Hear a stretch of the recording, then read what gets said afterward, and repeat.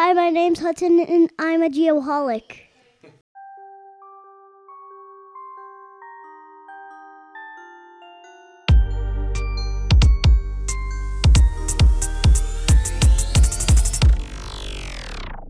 Hello, podcast listeners. My name is Dr. Nick Smolofsky, and I'm also a geoholic.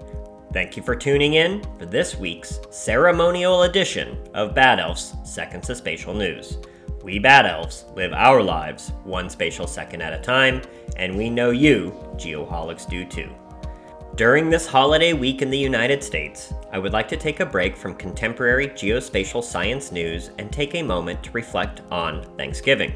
Don't worry, we'll be back to the topics you expect to hear next week.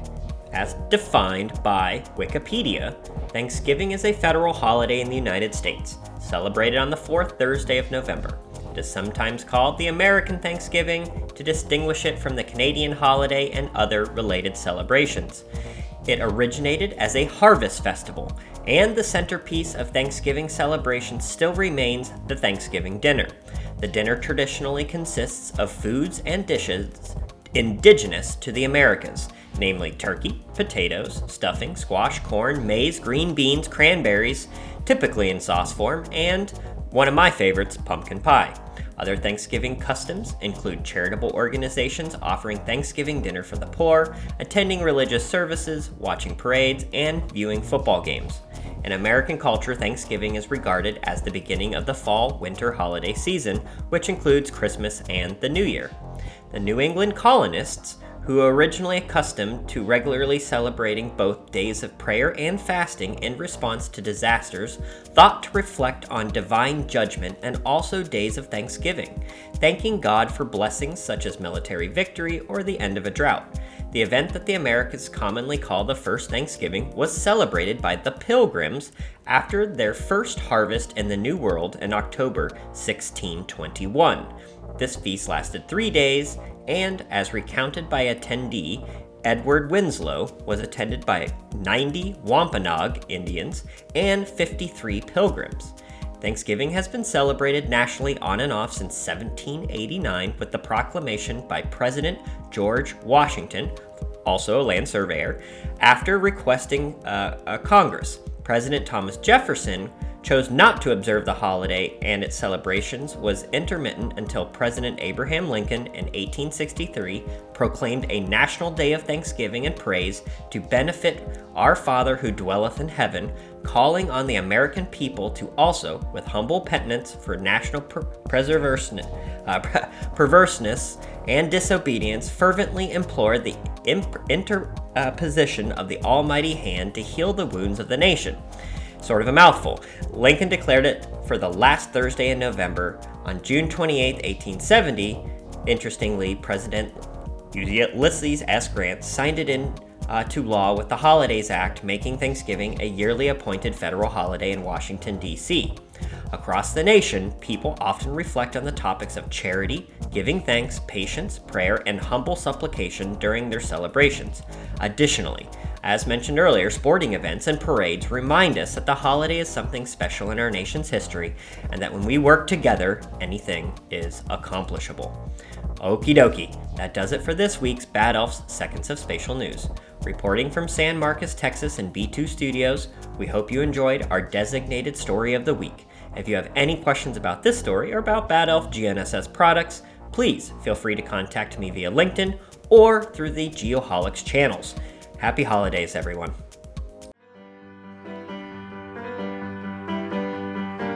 I bet your sick leg for a serpentine and red. Elevate your tricep, you're a martyr in bed. And you're sitting on a gold mine, shooting up the whole time, cleaning up the refuse of your plaid shirt and coke line. Now I've been pulling thread, doing all kinds of evil. Now you hate me, baby, but don't break the needle. Yeah. All right, how about that? That one I've never heard before. Shoots is awake. I've never heard that one before. Me neither. Just like that. Here we are. That's a new one. Episode 1. That's a little. I'm gonna let the cat out of the bag here. It's a little Roddy Walston in the business there. Oh boy, I can't wait to hear Jake's breakdown of those guys. Oh, it's teed up. Don't you worry. Don't you worry. Episode 106. Here we are. Shoots. Safety apparel, safety share. What do you got, my friend? Dangers of energy drinks. What do you think about that? I believe it 100%. Yeah. I am a believer in energy. You don't drinks. drink them, do you? I used to. And now I'm just old and lazy, and I don't need to anymore. Maybe you should go back to them. It would wake me up a little bit. Caffeine is commonly used in today's society to get more energy or feel more alert, while coffee has been around for hundreds of years and still the most common caffeinated drink in the world. Energy drinks have been gaining in popularity over the past few decades.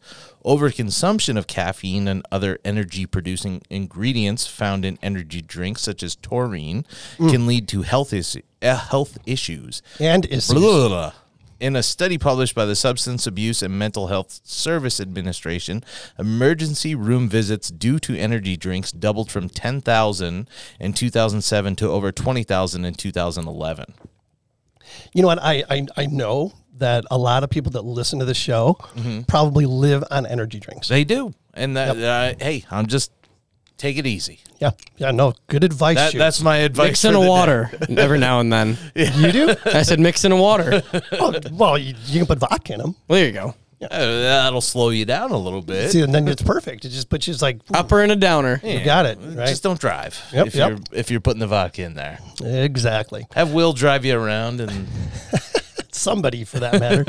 All right, last week's episode with Landon Jackson.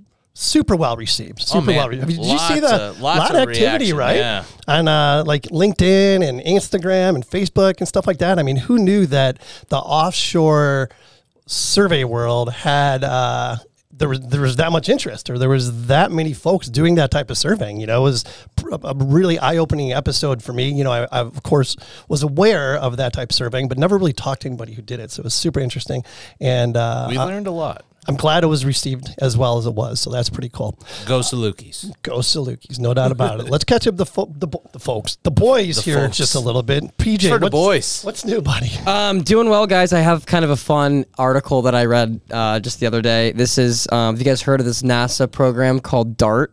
No. It's set to launch actually here in about 3 hours or so, but it stands for, let me find the breakdown, Double Asteroid Redirection Test. So basically NASA is shooting off a rocket tonight from Vandenberg out in California, and it's set in 10 months from now. It's going to run into this asteroid at 15,000 miles an hour and blow it up. And it's supposed to be a test, like a doomsday test, to where in the future, if we ever have some sort of asteroid that's set to collide with us, that they can show that, like, hey, we've done this before where we've shot a rocket and blown up this asteroid before it gets to us. So something to watch there. USA. Something to watch. Bruce Willis already did this. Yeah. This is old. Yeah. So this is a $330 million mission. So something to watch. And they've got a little like something behind it too, like another spaceship of some sort to like film it. So hopefully we get some cool video. They could have called it FART. Well, Freaky Fast Asteroid.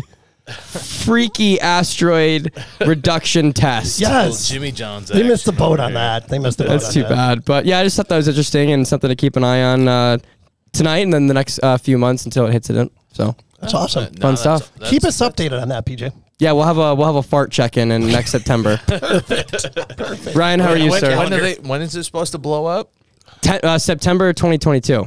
Oh, geez. So that's a long ways out there. That's how this stuff works, though, man. You got to be patient. Well, I don't have the math brain for that. Well, that's the good thing is we'll talk about it right now, and we won't talk about it until September until they blow it up, right? And so then it'll be like, oh, I remember when we talked about that. Yeah, it'll be bringing it back. You have something to look forward to, Shoots.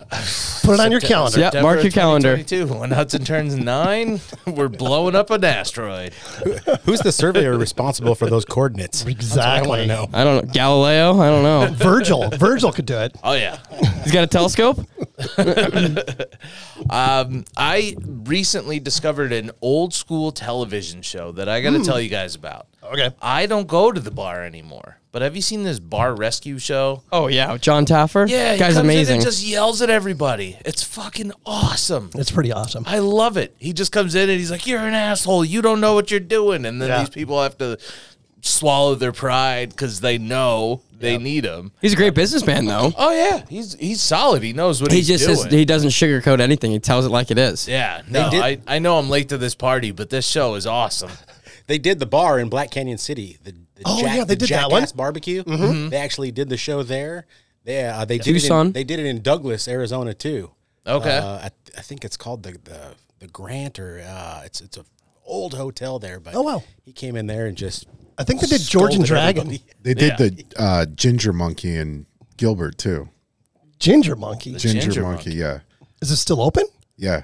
Oh, wow. I've never Interesting. been there. It's Now one I of gotta their go it's check one of it their out. COVID like episodes or whatever. Right on. So it's still going on, I think. Okay, that's right in my neck of the woods. I got to go check out the Ginger Monkey. Yeah. now. But he cracks me up. He's like this gangster kind of guy, right? The Yeah, slick, greasy terrible hair. haircut. Yeah, it has He's a got like sports no coat. sideburns. It's shaved on the sides. So bad. I am just late to the party on that show, but I love it. I have been hooked on it and watching it and staying up all night. So that's been my week. What about you, Kent? I got bit by my dog. What? this Which past one? week. Yeah. The one the street dog. The Lucy. newest? Yeah, The street dog. The yeah. street dog. But it was my fault. It was my fault. I was like, well, first of all, I got home, had a couple drinks, and I was messing around with her. I mean, no, I wasn't messing around with her. I was like teasing her.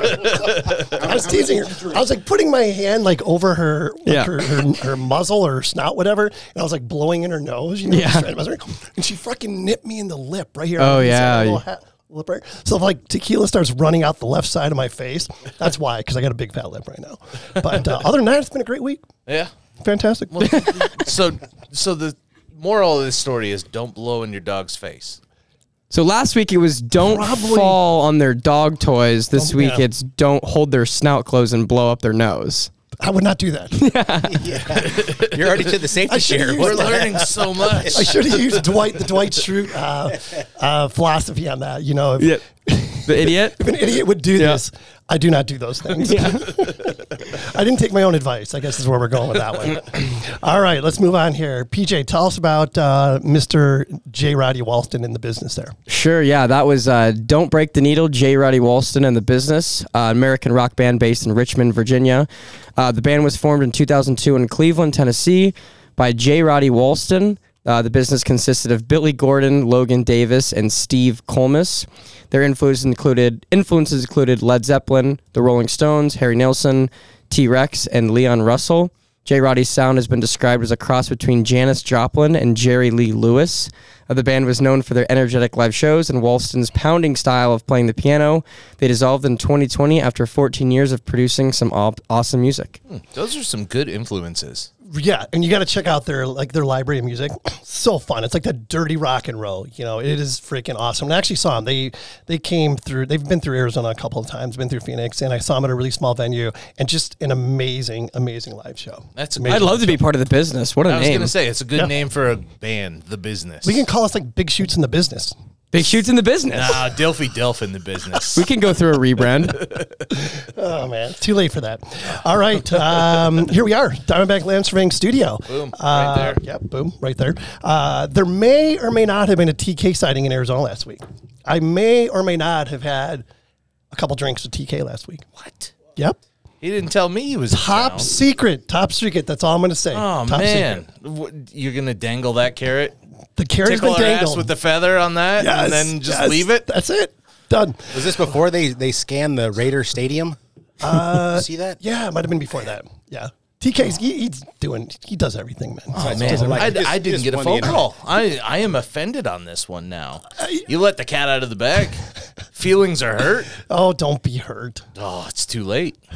Oh, by the way, I got something for you to give to the lovely Carrie. Don't let me forget to give it to you. It's a nursing tool. Speaking of feelings. All right. I'm going to get in the feelings tonight. All right. Let's shout out to this week's highlighted friend of the program. Who we got, Shoots? Tonight is Advanced Geodetic Surveys. Advanced Geodetic Surveys is a Texas corporation specializing in mapping and land surveying equipment that has been proudly doing business since 1991. And since 1991, AGS has consistently provided expertise in the surveying and mapping industry. They offer a comprehensive list of competitive surveying and mapping products and services. The staff at the AGS has a combined experience of over 135 years. With that in mind, you can be sure that you are able to solve any problem and the obstacles that you may encounter in the field. Their number one priority is customer satisfaction. They look after their clients and strive to provide a hassle-free experience for all your GPS, mapping, or surveying needs. They guarantee reliable equipment and offer short and long-term rental options to fit your needs. Go to agsgps.com/shop, and if you use promo code GEO15, you will save 15% off all regular priced field supplies, accessories, and safety equipment. At AGS, it's the service after the sale that counts. Dude, I'm so glad you don't go to the bars anymore. Take Why? a breath. Because, I mean, you never could have got through that as well as you did. I had a little, but it's still there. All right. That's a lot. It's a lot. That was And a then lot. I got you over here hawking a loogie while I'm doing it. I got shit falling off the walls wall behind you. Steve. Yeah, what the? Freaking, we're going to hell here. All right, time for the Trimble Geospatial Weekly Words of Wisdom. We got a bonus here this week.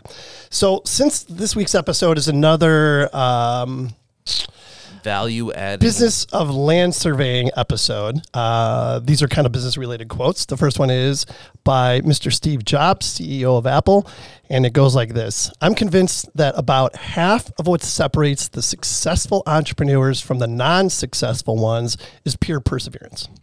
And I have to believe that everybody on this panel this evening agrees with that one. Here's my honorable mention. If you do what you've always done, you'll get what you've always gotten. Love that one. Tony Robbins. Tony Robbins. Yep, two beauties there, eh? That's a big smile. All right.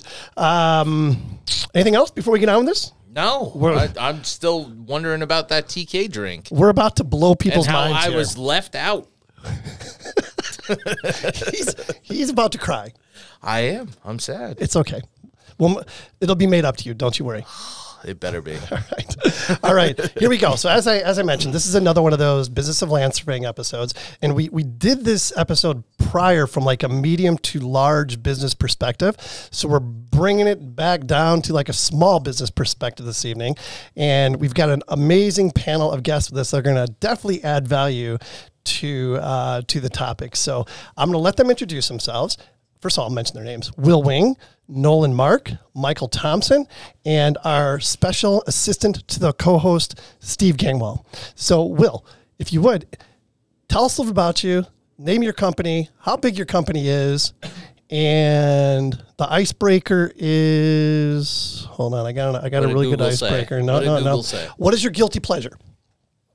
Don't think about that too much. Think about the important stuff. All right. Thanks, Kent. Appreciate that. You bet. Here we go. So, grew up in northern New Mexico. Love the outdoors. Got introduced to a great department down at New Mexico State University. Literally just like took me in, showed me that there's going to be a shortage of surveyors in the future. And, you know, I already loved being outdoors. I already loved every aspect that surveying already is, and they were able to open the door and show me the path to go down. So can't thank those guys enough. The program's still going strong. Anyways, ended up out here in Arizona, worked in the private industry for about 10 years, in the public sector for about 4 years, been on my own for about 4 years, and, you know, just trying to take it all in. What's the name of that fine company? What's the name of your company, What's Rob? that shameless plug? Let's hear it. Infinity Land Surveying. And how many employees does Infinity Land Surveying have? You're talking to them.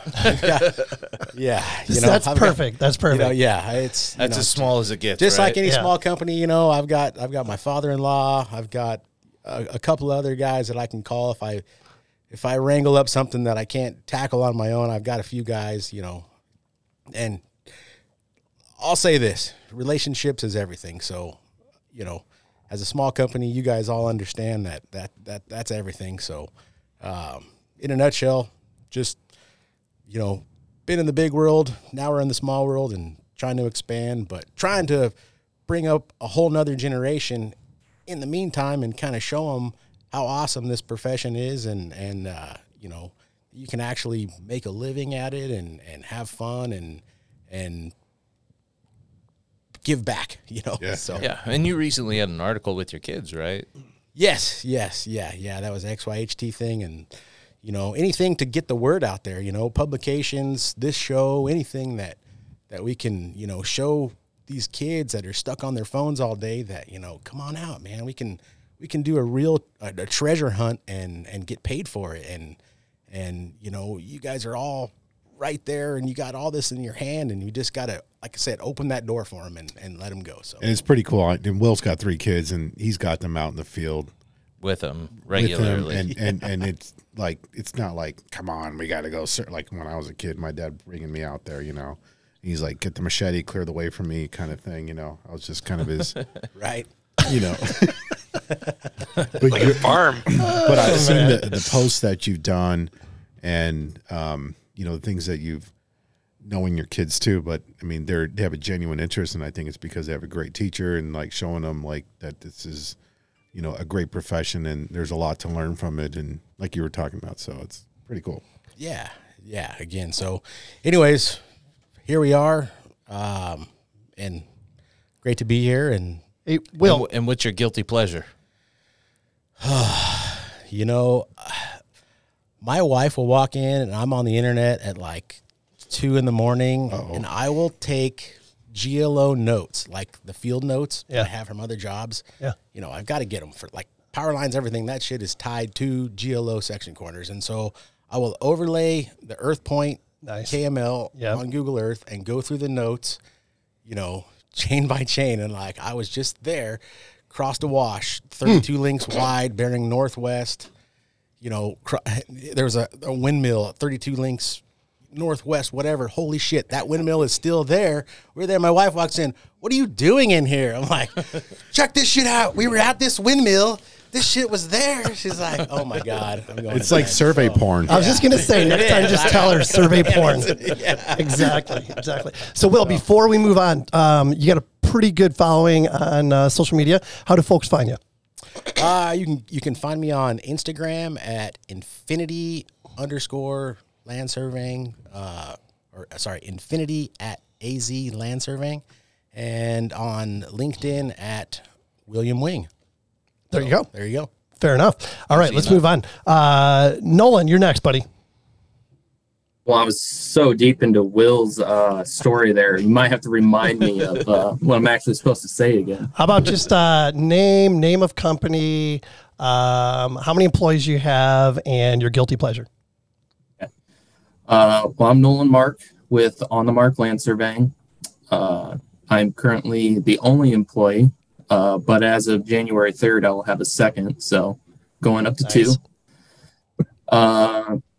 Located out of Fort Wayne, Indiana. And as far as my guilty pleasure, right now it has to be Yellowstone. I mean, I will binge that every Sunday. I have been following that show since the beginning. Love it. There's some surveying in it too, so you can't knock on it. There is, and one of the latest episodes had easements in it, so wow, really? I haven't seen that one. That is super cool. And the cattle guard, right? Oh, the cattle guard. The cattle guard easements. Yep. Yeah. No spoilers. Come on now. Yep. Sorry. So wait. What's Why you gonna ruin it? I saw something. I mean, I like Yellowstone, but I'm not near caught up. But I saw something on the internet about Rip. Right. So Rip's like this obviously big, strap and handsome cowboy. Right. Have you seen him like in real life? Like when he doesn't have the beard and he doesn't have all the Carhartts on and shit like that. He just looks like an average guy. Looks like Halma. He's no better looking than you, Gangwal. Wow. Steve's buff. Don't let him fool you. Yeah. Oh, I know. All right. Good enough. Michael, you're next, buddy. Oh, I know. All right. I'm Michael Thompson. Business is Halma Thompson Land Surveys. I actually started as a small department of an engineering company and in 2010, and when they didn't want that anymore, or they said they're getting out of that business, me and a drafter bought it and hired back all the people they had laid off. And since 2015, we've been running it as Halma Thompson Land Surveys. 7 staff right now. And guilty pleasure, I guess lately it's been my buddy owns a comedy club, and I've been doing open mic comedy. What? Are Nice. you serious? Yeah, I'm not very good at it, but Hey, you got the balls to get up there. Can you give us just a little demo, real? Just give me one I joke. don't know. Like, I know this is not a PG show, but it's kind of it's all locally based, so I don't know if it'd be lost on a national audience. But That is How do you freaking know cool, Canadian, man. eh? Tell some curling jokes. I don't know. I set myself up for that. I probably shouldn't. It's definitely would get R rated pretty quick. So I'm just That is cool, man. That's awesome. Mr. Gangwal, you're next, buddy. Well, Steve Gangwal. yes, Steve. That's your Gangwal. name. That's my name. I work for Steve Gangwal, Incorporated. and we have one employee. His name is Steve Gangwal, How many times can we say Steve Gangwal in 1 minute? and yeah, Just real quick, though, since it's about small business and you have a background in small business, talk a little bit about your upbringing, your dad owning a small business. okay. My dad's a civil engineer, retired civil engineer, focused a lot in transportation, and he did a lot of site stuff too. And I had no interest in engineering or surveying growing up, but as I kind of mentioned earlier, he would just drag me out on the weekends because, he had to do some surveying. This is old school stuff, right? So Yeah. I don't even know what the instruments are called. Three-man crews. Three-man Yeah, crews. chain. the I probably chain still guy are and all using that some of those. So Yeah, you were holding the dummy end of the tape, right? shit. Yeah, pretty much. That's how we all started, yeah. Well, at least us old guys, anyways. Yeah, and the machete. That was the Yeah. only fun part. He's like, here's, clear some cactus out of the way. Anyhow, so yeah, just did that as a kid, and then he he started his business he worked for like BNSF. He worked for some oil companies, I think. Yeah. Well, and then he moved to Tucson from Denver, started his own business in '82, and when the recession of 2007, is that when it was? 8, 9. Yeah. Yeah. So long ago. Horrible. Yeah. I have a business background. So anyhow, just being the good son that I am, I said, hey, Pops, let me step in and help you out real quick. And it was supposed to be a temporary thing, and it just stuck. And I was there for 10 years. So we had like up to 6 crews, again, focused heavily on the transportation. And yeah, I don't know. Yeah, no, I mean, one of the main reasons I wanted you to be here on with us this evening is just that, you have an operations background, you know, and you're working for small businesses, and then that's how you're going to bring tremendous value to this conversation. So thanks for being here. Thank you for having me here. And even your recent job was at a small business. 2, actually, my last 2. Every job, actually. I haven't worked corporate since out of grad school. But yeah, last couple of positions have been small business, yes. and you're used to that. And Steve- you know it inside and out. Yep. I'm a huge small business advocate. Steve got thrown into the fire. When I came in over there, I saw what he wasn't a surveyor and wasn't an engineer, but came in a management position, and the stuff that was going on there that he had to deal with. Yeah. I don't even know how. Thanks, I mean, Will. when I started there, he was telling me some of the stuff, and I'm like, wow, well, you just got thrown into the fire, and I mean, if you can deal with that, I mean, then having some good people to work for you, it's going to be like a joy, because some of the stuff that he was dealing with, geez. And then he left me and went work for APS. I know. Those benefits having a family. Right. How long have you two been dating? Just curious. Right. About 12 years now. Right? Yeah. Well, we got to know what's your guilty pleasure. Guilty pleasure. So around 2 a.m. when I'm off my laptop. No, I'm joking. You're messaging Will. Check out these points. That windmill. Wait, scroll back. So funny. All right, so here we go. Let's get on with this. I want to start things off. Now, I've read this paragraph before when we did this the last time, but I think it sets the tone of the episode perfectly. And this is from the Management Handbook for Land Surveyors, written by Daniel E. Beardsley in 2002. And Beardsley actually owned a surveying company for over 25 years. And this is what he wrote. This is prophetic, in my opinion. It has been my experience that surveyors as a group exhibit poor business practices. There are certainly expectations, but my opinion is that poor business management has been the only reason that land surveying has not risen to the level of other professions. Recording stopped. In eyes of the public.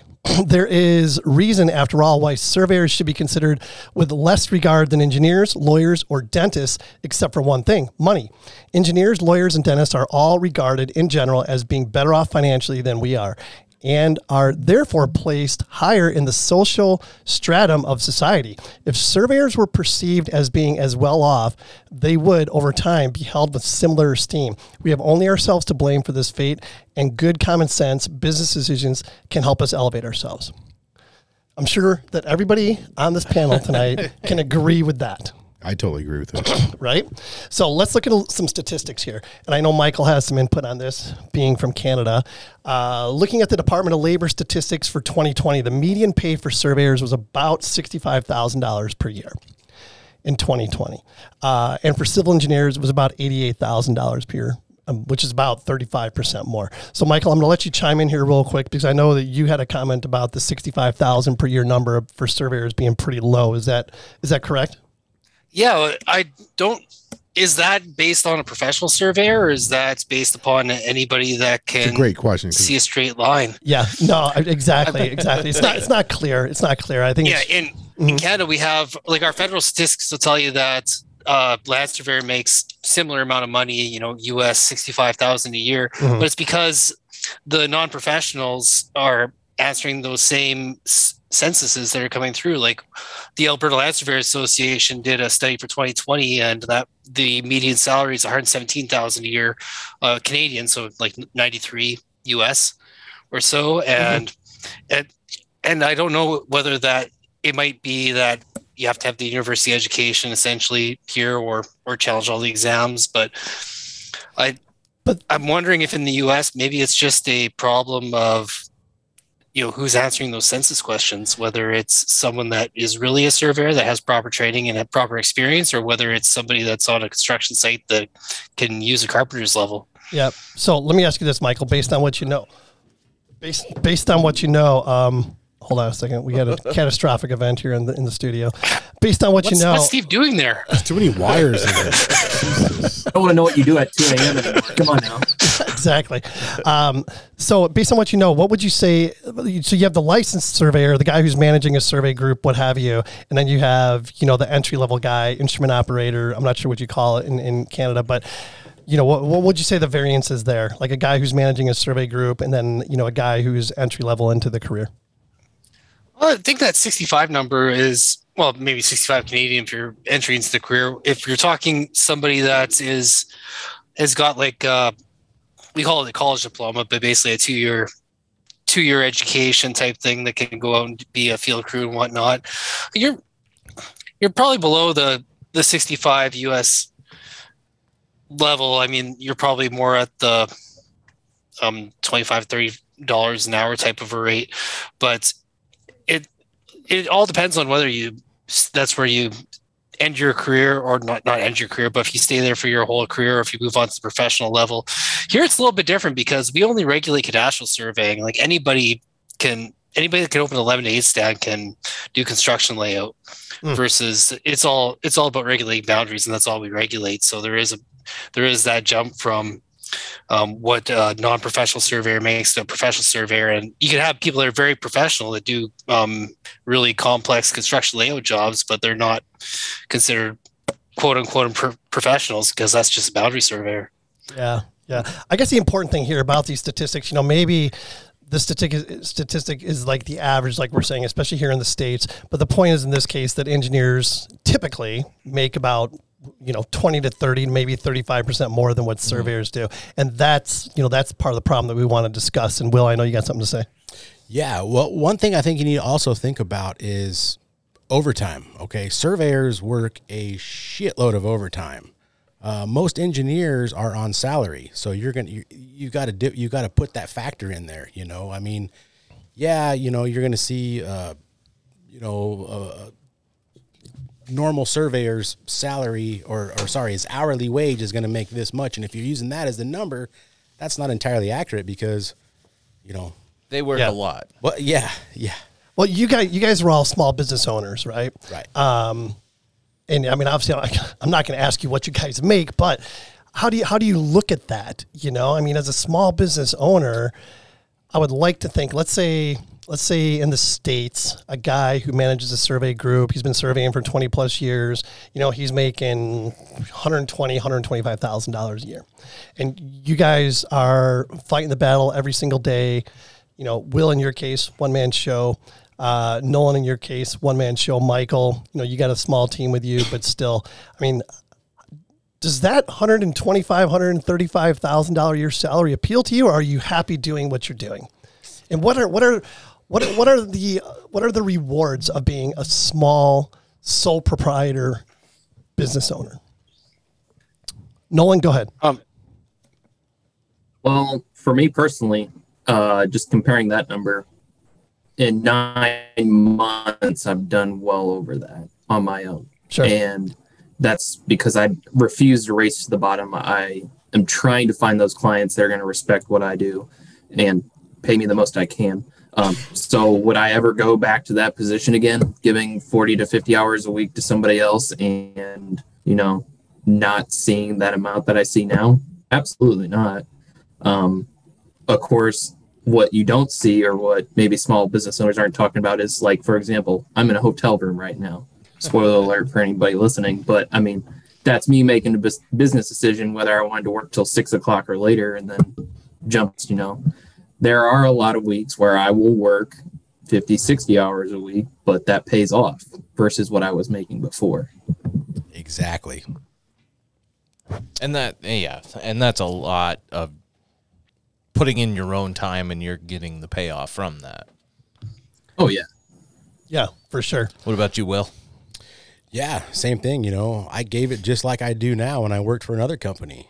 There's really no difference in the effort and the, not letting your coworker down or your boss down or whatever. It's that same drive you have with your clients, and so when you're the only one holding the bucket at the end of the day, you work twice as hard, but then at the same time, you understand what's really important and what's somebody just making a lot of noise and okay, whatever, but, and I'm sure you understand that too. I think the effort and reward ratio is much more real. Yeah. So obviously, when you're self-employed, if you're not doing well, you got no one else to blame but yourself. Sure. Posting a company, it's a little bit different. You can kind of slack around. Also, you got benefits like you can choose your clients, you can choose your projects, your jobs, opposed to when you're working for someone else and you just show up and you got to do what you got to do, right? Yep. Like Nolan said, you're not racing to the bottom. Exactly. Yeah. Hey, Michael, in your case, I'm curious, we talk about surveying becoming a commodity a lot, and that's a lot of it is because we've allowed that to happen. Your clients in particular, I mean, do you think that your clients see surveying as a commodity or more as a professional service? Oh, that depends. I mean, you want to say it's a professional service, but I'm also in the business of residential. We call them real property reports, but surveys for the purpose of land transactions. And really, in Alberta, where I am anyway, it's the seller that's paying for that, so they really don't care. They just it's just another fee for them to sell off their house. So in those cases, it does become a commodity. That's not my business model. Like we will do that, but it's just something to keep the guys busy while we're not doing work that actually makes money, like the better margin work that we really want to go after. And I guess this goes into maybe something we'll talk about later, but I'm the most expensive guy for that type of survey, the commodity survey in town. And that works out because my competition might be backed up 6 to 8 weeks on those types of surveys. I'm only backed up 2 weeks, but I'm charging a lot more money for them. So I'm doing the same amount of work and making more money.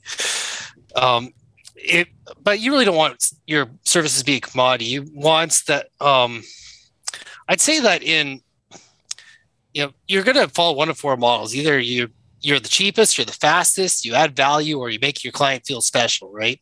And you don't want to be the cheapest. And being the fastest is a lot of stress. So I really want to be in that market where I'm going to add value to the client, or I'm going to make my client feel special. And that's where you get the most reward, you get the most money.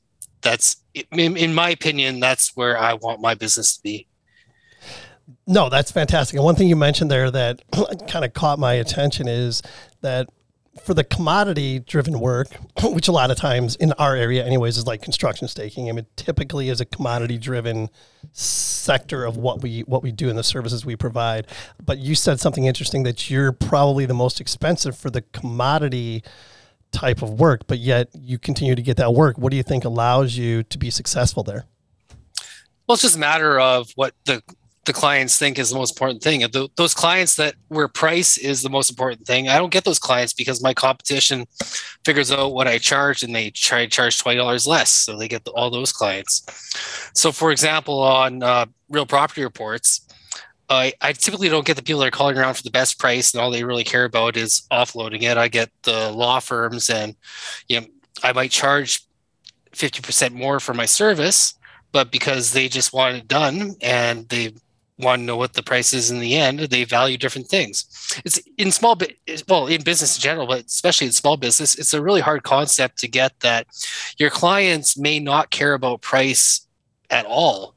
They, what they're looking at, you're a very small drop in the bucket. If you can provide service level that makes their life easier and you're charging more money, they're happy about that. They want that. It's, if you're in the race at the bottom, you're going to get the worst clients. So if you just value your service and the money will come on that. Yep. Couldn't have said it better myself. Nolan, in your case, you've been in business for yourself for what, 8 months now? Was that it? 8-9 months. Yeah. 8-9 months. How are you maneuvering your way through, getting the commodity-based work versus the professional service type work? Well, I think, 8 or 9 months ago, you asked me that, I'm not charging the $200, $300 for a lot survey. It's just ridiculous. I don't want to go out there and, burn my time to do something like that. Or, maybe a mortgage lot survey that's just 2 pins, tape up a house and throw on a piece of paper and then the realtor's happy and they get a close. Like, I'm going to tell you what I think it's going to be, and that's what it's going to be. And if you don't like that, that's what I think I can do to get the job done and make money. I'm not here to be a charity, is what I tell people. I'm here to run a business, be profitable, and like come January 3rd, start hiring people. So yeah, I was a little bit more aggressive when I started off because, you go from having a secure income to, oh crap, I need to make money. I need to make it fast. I never went to 200, 300. I definitely was above that, and I still am, and I'm still upping it, and I'm still getting work. So, but there's other reasons to that, and I know we're hitting on those topics later. So, I think also there's the quality of how these requests for a surveyor is proposed. So, like they're it's give me a proposal. It's the low bid. That's the way it goes, right? Yep. Lowest bidder's going to get this job. They don't care who it is. Yep.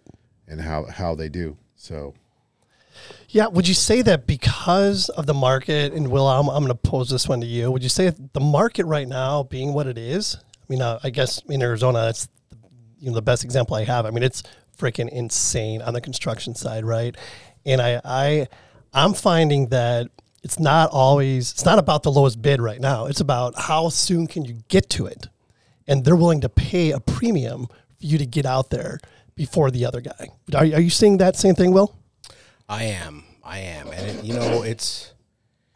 it's more like they just want you to communicate with them. Yes. Because people are so busy right now. They won't even answer their phones. They won't reply back. So if you just, take the time to reply back to them, and I mean, literally, that's how easy it is right now. Mm-hmm. I mean, that's it. They're just like, oh my God, you replied to my call. Yes. Yep. Can you meet with me? Yeah, I can meet with you. Oh, thank you. Can I buy you lunch? Can I, do you want to go to a Suns game tonight? Like, I'm like, well, take it easy, man. I just met you. But that's how it is, Yeah. And so just, and you have to be careful doing it because, you get these cold calls out of the blue and you're like, oh, you don't tell them, like, I did one right across the street. Yeah, and like, I already have, 4 more to do, but, and so that's what you find yourself, you're kind of being, that's how you build those relationships, is being the guy that can do it. But when you start stacking those up, that's the problem, That's the problem. That's the problem. That's so true, because Yes. I mean, I think, you and I are a lot alike in that way. It's like, you don't want to say no to people, but at the same time, it's like, You got to know your limitations. you got to know. Yeah, exactly. and you understand their struggle. So you're Yep. like, look, it's not that big of a deal. Let me help you out. Shit. I got Yeah. 5 other people that I got to get to first, so. Yeah. In my case, I work for a little bit larger company, and I get calls all day long. I spend, most of my day fielding calls for proposals and things like that. And I'll be like, hold on a second. I'll text Will, can you take on this survey? He's like, dude, I'm booked out like 2 months. I'm like, son of a, cause like it gets harder and harder to find people that you trust, that you want to give the work away to even, like I feel like I'm in a position to give away a ton of work if I could just find people that first I trust, 2 have the capacity to do it. But those are 2 things that are very, very, very hard to find right now. And surveyors, it's such high demand. I mean, we're in the driver's seat in so many ways. I'm not saying we should take advantage of that situation, but allows us to be selective on the clients that we want to pursue and take on. So going back to the discussion about the wage gap, basically, Yeah. right? Mhm. This is a great opportunity to close that gap. Sure. Absolutely. No question. You're exactly right, Steve. And I don't have a problem paying somebody to come in and get going on that. If you're on board, let's go. Hey, they're willing to pay. I'm willing to pay. Let's go. But finding that motivated individual is a little bit difficult right now. Yeah, no doubt about it. Michael, are you seeing the same thing in Canada? Well, when you're talking about the wage gap, one thing I was thinking about, maybe this is Canadians are bad at this too, but you guys don't tell anybody what you make at all. Like, it's just like it's taboo topic. Like, you're not like, hey, I can't grow. I make so much a year. When you're talking to people that are maybe getting into the industry, like I'll tell people I pay myself 120 grand a year. Well, that's Canadian, so it's less, but then because it's small business, if I get dividends, that's all on top of that. I think maybe that's just part of why it's hard to get people into the industry, is if you actually just were a little more open about that. Don't be ashamed about what you make. And it's interesting. I like that. Really interesting. Yeah. Take off that taboo subject. Like, Kent, I don't know how much you make, but it's probably more than 65,000 a year. It's like 66. Like 66. So you're correct. Yes. Add a 1. Do civil engineers actually make a third more than surveyors? At the professional level, probably not. There seems to be some skew about that. Yeah, I don't disagree with that at all. Nolan, what are you seeing on that?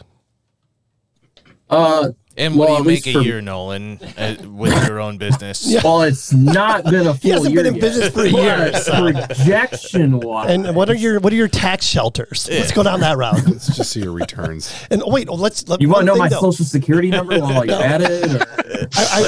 I think now is a really good time to add this. I think it was our last episode when we talked about the business of land surveying. Somebody said that if you're starting your own business, you need to find an attorney and you need to find an accountant. You want to make sure that those 2 are around your same age so that they can grow with your business. That they're consistent Absolutely. with you the whole time. Yes. I thought that was unbelievable advice. Absolutely. The guy we were just I heard those first 2 things as well when I was starting out, or asking people about businesses. You need an attorney, you need an accountant.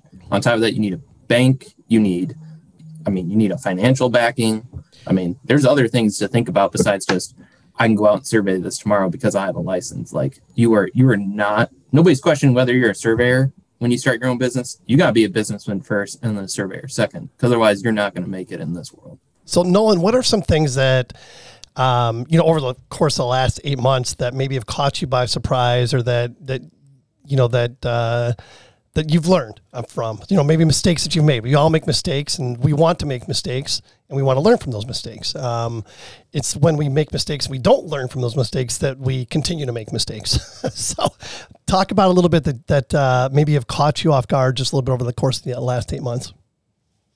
At least for me, I would jump in the boat of it's hard to say no to people. I just don't like saying no, and nobody wants to turn down work. With the last topic of, I have a set schedule where I think I can get every survey done that, comes across my table. And, it's like 4 to 5 weeks. But then there's always that one person I'll call and be like, hey, I need this by Friday. And this is on a Monday. And you're like, dude, there's no way I can get this done I can get it done. And you tell them that. And it's like, it's just expedited. I'm going to charge you double. Here's what I would charge normally. And I'm sorry, but if you really want it done, I got to go through and take all my other loyal clients or potential new clients that I'm building and be like, I can still fit you in, but you got to make it worth my time. Or if they can just understand that you're in a hotel room, trying to get stuff done. We're taking up your time. Sorry. Yeah. And it's I only have a few things to draft tonight, but no big deal. Yeah. Well, just communicate with Will. He's up till 2 a.m. watching survey porn. So I'm good. Nope, we're good. Yeah. And the other thing that's surveying has always been a trade where, you don't pay until afterwards. It's kind of been the norm. Another great topic. Yep. Another great topic. And so that's, you were talking about advice that you would give to someone starting a business. And this is advice that I was given by Kerry Griner. Me and Trent know him. He told our whole class, he said, do not start a surveying business if you don't have enough money to survive for 1 year without getting a paycheck. Interesting. And oh my God, was he correct? Because, interesting. And you don't understand if you're going to get good jobs, these are with cities, with towns, and they don't pay every 2 weeks. They don't pay. They pay, when the project's when completed. it's done, and you're the surveyor is usually the last one on that list to get paid. Yep. And the first one's on the job. Exactly. The first one's on the job. So you really need to understand that before you start out, because that's a rude awakening. And Absolutely. I mean, I was pre-warned, but still it's. Really good point. Yeah. Michael, I mean, that kind of brings me to another point of conversation. It's getting retainers, for example. Michael, is that something that's popular in your business practice? Do you get retainers for clients? Maybe it's just new clients. You tell me. Well, you got to control cash flow. If you're at that commodity level, you got to get, as a minimum, get payment before releasing your product. But especially if it's boundary staking type of work, get a retainer or get that credit card number before. Invest in that. Well, we call it Moneris up in Canada, but whatever. Like, take credit cards, because you're going to run situations where someone says, oh, can you please stake this boundary for me? And then they find out, oh, well, my neighbor's fence is 2 feet on my property. Well, they should pay for that. And then all of a sudden you're in a loop where you never get paid for that. So you got to take that retainer ahead of time. And you're going to weed out a lot of undesirable clients by taking a retainer. If you just say, well, okay, we can do this work for you. We don't really know what's going to be, here's an estimate, but we'll take your credit card number and we'll take a retainer of $3,000, whatever else. And the people that say, well, no, I'm not doing that, you probably just saved yourself a whole lot of effort by vetting them that way. It's taking credit cards was one of the first things I did when I started a business, and I'm so happy that I did. It's the people that are sounding the nicest, that are trying to schmooze you, or they're often going to be the ones that screw you over. Yeah.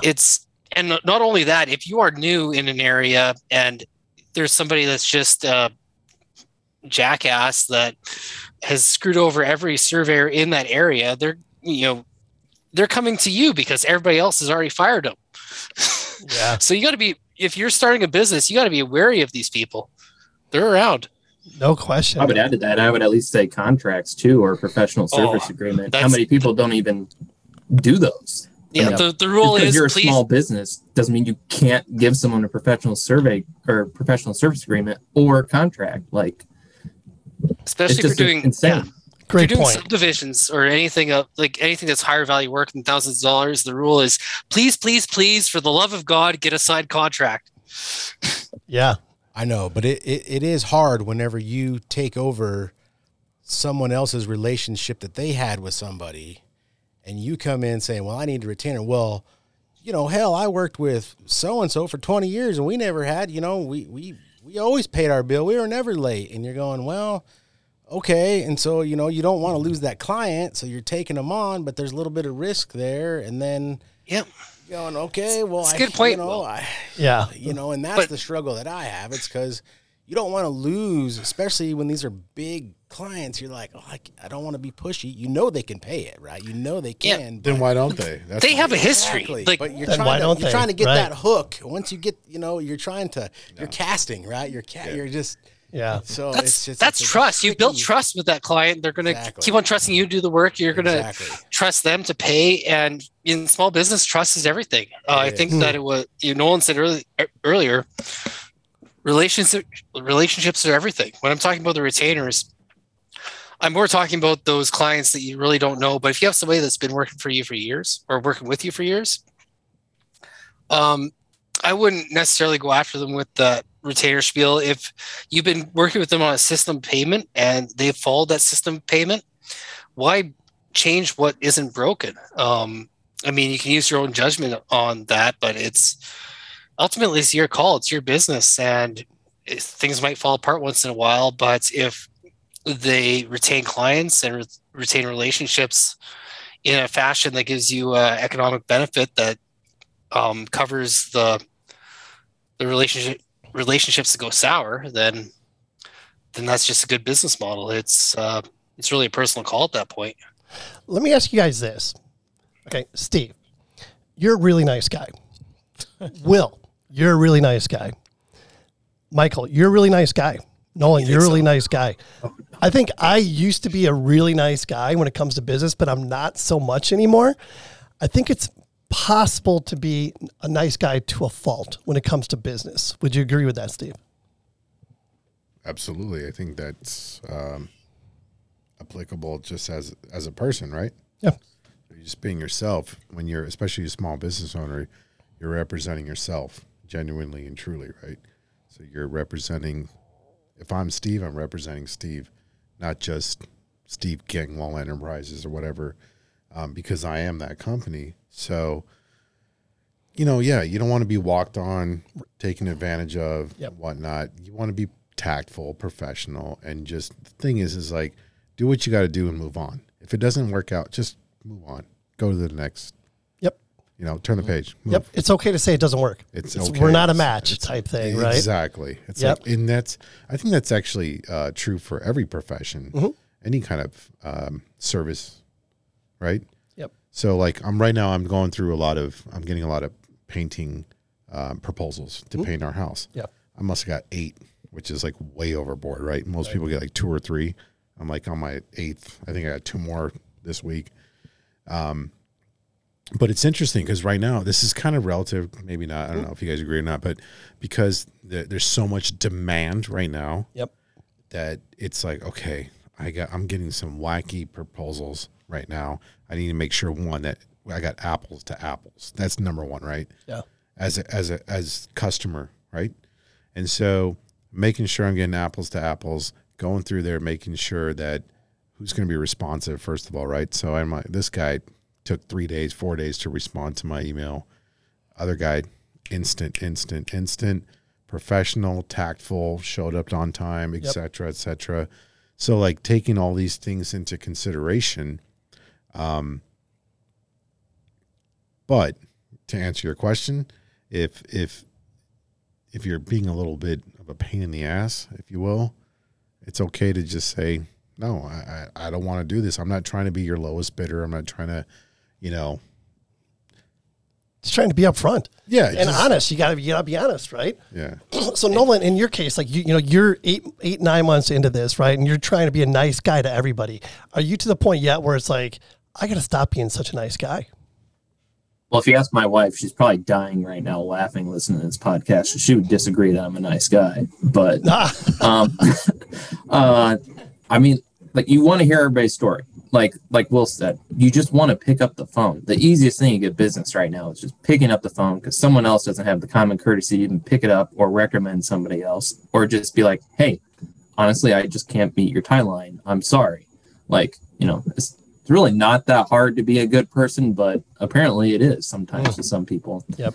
But, I try to give everybody a fair and honest price, and I tell them, I'm here to make money, make a business and grow it and hire people and give them the true honest story, And there's people that I will say no to. I'm not interested in going lower, thanks, move on to the next person. But 2 weeks ago, there was one older lady just recently divorced, got to my heart, I told her what I would normally do it for. I understood her story, But that's the thing is, as a business owner now, that goes a long way to somebody, maybe it's good karma, maybe it's not. But, sometimes just being a good person and, being a professional is going to go a long way. And being able to decide, right? Because it's not about. You have to decide. At the end of the day, it's not just about money, I guess. Sure. In that situation that you're talking about, Nolan. Yeah, but you can't. And you got to paint a good picture for everybody else. Not everybody's going to paint a good picture for the professional. I might be a terrible person, but when there's a little old lady that's so nice and you want to help out so much, alarm bells should be going off in your head that something is wrong here. Yeah, Michael is as calloused as you are. He's callous like me, right? Yeah. It's like I love old ladies, but when they call me and they're like, "I got this going on and this and that," I'm like, you know what? You got yourself in this situation. That's when I text Will. That's when I text Will. Will, can you take on this old lady? That's the thing about surveying. I mean, it's not like the painter. You know what I mean? Like they are literally relying on you for like their life, their boundary. Like this is do or die for them. If you know what I mean? And so it's not just like, okay, I got to have $1,000 down before I start. Like, no, once you get into that project and you understand the history and now, before you know it, you know the history of the neighbors and their grandparents and who owned it. And especially out here, like we're dealing with actually patented land that came from, straight from the guy that patented it. And this is his heirs that are out there. And so you have that relationship with them where it's hard to just, okay, you didn't pay me, see you later. Like, no, like, remember, you were out there with them. We hiked to that corner. You showed them that stone that was marked and showed them the notes. And so you have this connection with them, and it's hard to just shut them off for business, It's like the Yellowstone reference. They get their hooks in you. They do, man. And then you get interested in it, too. And it's like, man, it's like Rip. He's so handsome. Yeah, you just lock him underneath the cattle guard. Spoilers. Stop. Stop it. I have not watched it yet. There's no other profession or trade where you are this interlocked with the client to where they start telling you their life story, their history, and they have to because that's part of your job. That's part of how that land became what it was. And so you have to humor them. You have to sit there. And so, do you remember John Stock? Oh yeah. I love John Stock. Good old Maricopa. Love that guy. So during the recession, I went to one of his seminars and he said that the best thing that a surveyor can do is, get their license in mediation because you are a mediator. Yep. Like it or not. Yep. You can't control who's going to drive up and ask you what the hell you're doing and who you're working for and what you found. And you literally have to be Johnny on the spot with history of, so-and-so's dad. Oh yeah, he's cool. I know, he already let me, he gave me the code to the gate. And it's just, so it's hard to just put a monetary value on something. And when you have all this invested in, damn it, that's what we do. And it's so funny. It's funny you say that because I was just talking to somebody today, as a matter of fact. It's like, I would love to just do like expert witness surveying. Just be that guy that's an expert witness. Why don't you? Because then you get to see both sides of these two surveyors, right? Like, did you ask these questions? Did you ask these questions? It would be unbelievably interesting, and then be like, okay, you've got the best solution because you happen to ask the right questions to the right people. I don't know. I would love that job. No doubt about it. Yep. You can do that. Make a good relationship with some attorneys, land entitlement attorneys. Whatnot. So does this go back to Steve Gangwal Enterprises? It does. Am I under the umbrella? You could be. Okay, let's do it. You're in the trust. You're in the trust tree. Let's do it. When you spend 2 or 3 weeks working in a certain area on a survey, you kind of give a little bit of your heart to that place. Heck yeah, Pretty no much question. You know who owns this piece, that piece. Yep. You go to breakfast every morning. You see the guys that are there. You kind of, and then You're 10 years part of later, the community. You're driving through there and you're telling your kids, "Hey, I've been up there." They're like, "We know, Dad. We know." Staked all that. Yeah, we know. Oh my God, that's hilarious. That's the hard part, to separate the business and the, I don't know, the just the heart and the ethical part of it. It's hard to separate that. Sure. When you have to deal with when you have to, take all that in order to get the job done. So let me ask you guys this. I'm gonna let Michael answer this first, because he's got 7 employees, whereas Will, you have you. Nolan has Nolan. And hold on a second. Will, you have you and your family. Nolan has Nolan and his family. Michael has him and 7 other families, right? 6. How am I gonna? How am I pressure. It's a lot of pressure, yeah. So, and it's funny to me when you started talking about the old lady that calls, the guy who's got 7 other families that he's responsible for. He was a little more calloused about it. He approached it more from a business perspective than a personal perspective, right? So Michael, I think you probably look at things a little bit differently. I hate to say the word callous, but at the same time, you're looking at things like, you have to make X amount of dollars. There's overhead. There's targets that you have to hit. Correct? Yeah. Well, I'm talking Canadian dollars, but I have overhead of $54,000 a month, and it's a lot of pressure. You got to hit that minimum target in order to make money. But on top, I don't worry about it too much, because I pay myself. That's very important if you're going to be a small business professional, is pay yourself first. Don't get into this idea that, I can get tax savings if I just live off dividends and run my company this way. Well, no, just treat yourself as an employee and everything gets a lot easier. Some months you might lose money, some months you might make money. If you're losing money more often, then you have a bad business model and you just have to look at it. But you really just, once you pay yourself and you know that you have that set salary, then you can make proper business decisions without having the emotion or the roller coaster of, am I going to be able to pay my mortgage this month? You just have to treat yourself as an employee. Yeah. Not only that, when you treat yourself as an employee, then if you ever get to the business of shopping yourself around for selling out or for merging with other companies, well, you have a proper business model because you pay yourself. That's always a thought when it comes to small businesses. Do I want to be in a small business forever, and will I make anything out of this, or do I want to join up with a large company or come up with a separate business model? You really need to. That it comes back to what your previous, I forget what his name was, your previous guest said, get a good lawyer, get a good accountant. Yeah. That is such good advice, because you need to be able to value yourself. And do you really want to run this small survey company to the point where you're 65 years old and it's not really worth anything because all the value is in you? Or do you want to run it as a business so that you can show, hey, my business is worth 3 times the annual profit of the business. I pay myself, so this is all above board. So I can say my business is worth X number of dollars. And that not only allows, I'm not selling my business right now, but in terms of valuing your business, you can even talk about that to other companies, bigger, smaller, doesn't really matter. And that helps build relationships. I know when I go back to Nolan saying relationships are everything. Yep. They really are. I got 7 employees in my company. If a larger company comes up to me and says, can you do a large 3D scan of skyscrapers in downtown Calgary, or can you do this 500 well project? I say yes, because I have the network of people, of other surveyors that I can call upon to do this.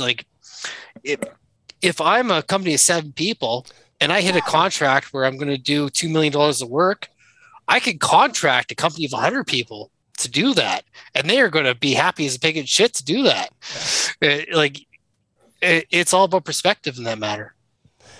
Man, so many points to talk about there for sure. Nolan, and here's the thing. Nolan's like, he's kind of like the guinea pig right now because he's only been doing this for like 8 months, right? I'm taking notes, Nolan. And Nolan's like, he's still taking the surveys from the old ladies that call and that are, having a sob story and stuff like that because he has to, right? Well, maybe not. He can correct me if I'm wrong. No, he has a heart, is what you're saying. He has a heart. He still he doesn't have to. No. He just has a heart. No. He's bleeding heart's a bad for business. No, hold on a second. Hold on. Let me clarify. He still has a heart. Yeah, there will you come go. a point in time where he no longer has a heart because just like Michael just said, bleeding hearts in business are not a good thing. So, Nolan, respond to that.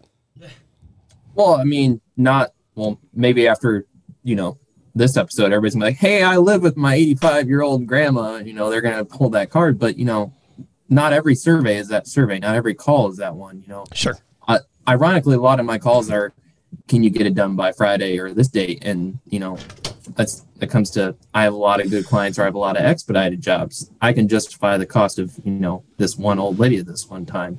But it also comes back to what I'm charging and my rates and everything else. Like Michael said, he's proud to say he's probably the most expensive in town. And I'm proud to say that too. And, I'm not bragging to be the cheapest. I'm not bragging to say I can get 4 or 5 surveys done a day. I'm saying I can get you a quality product and get it done on time.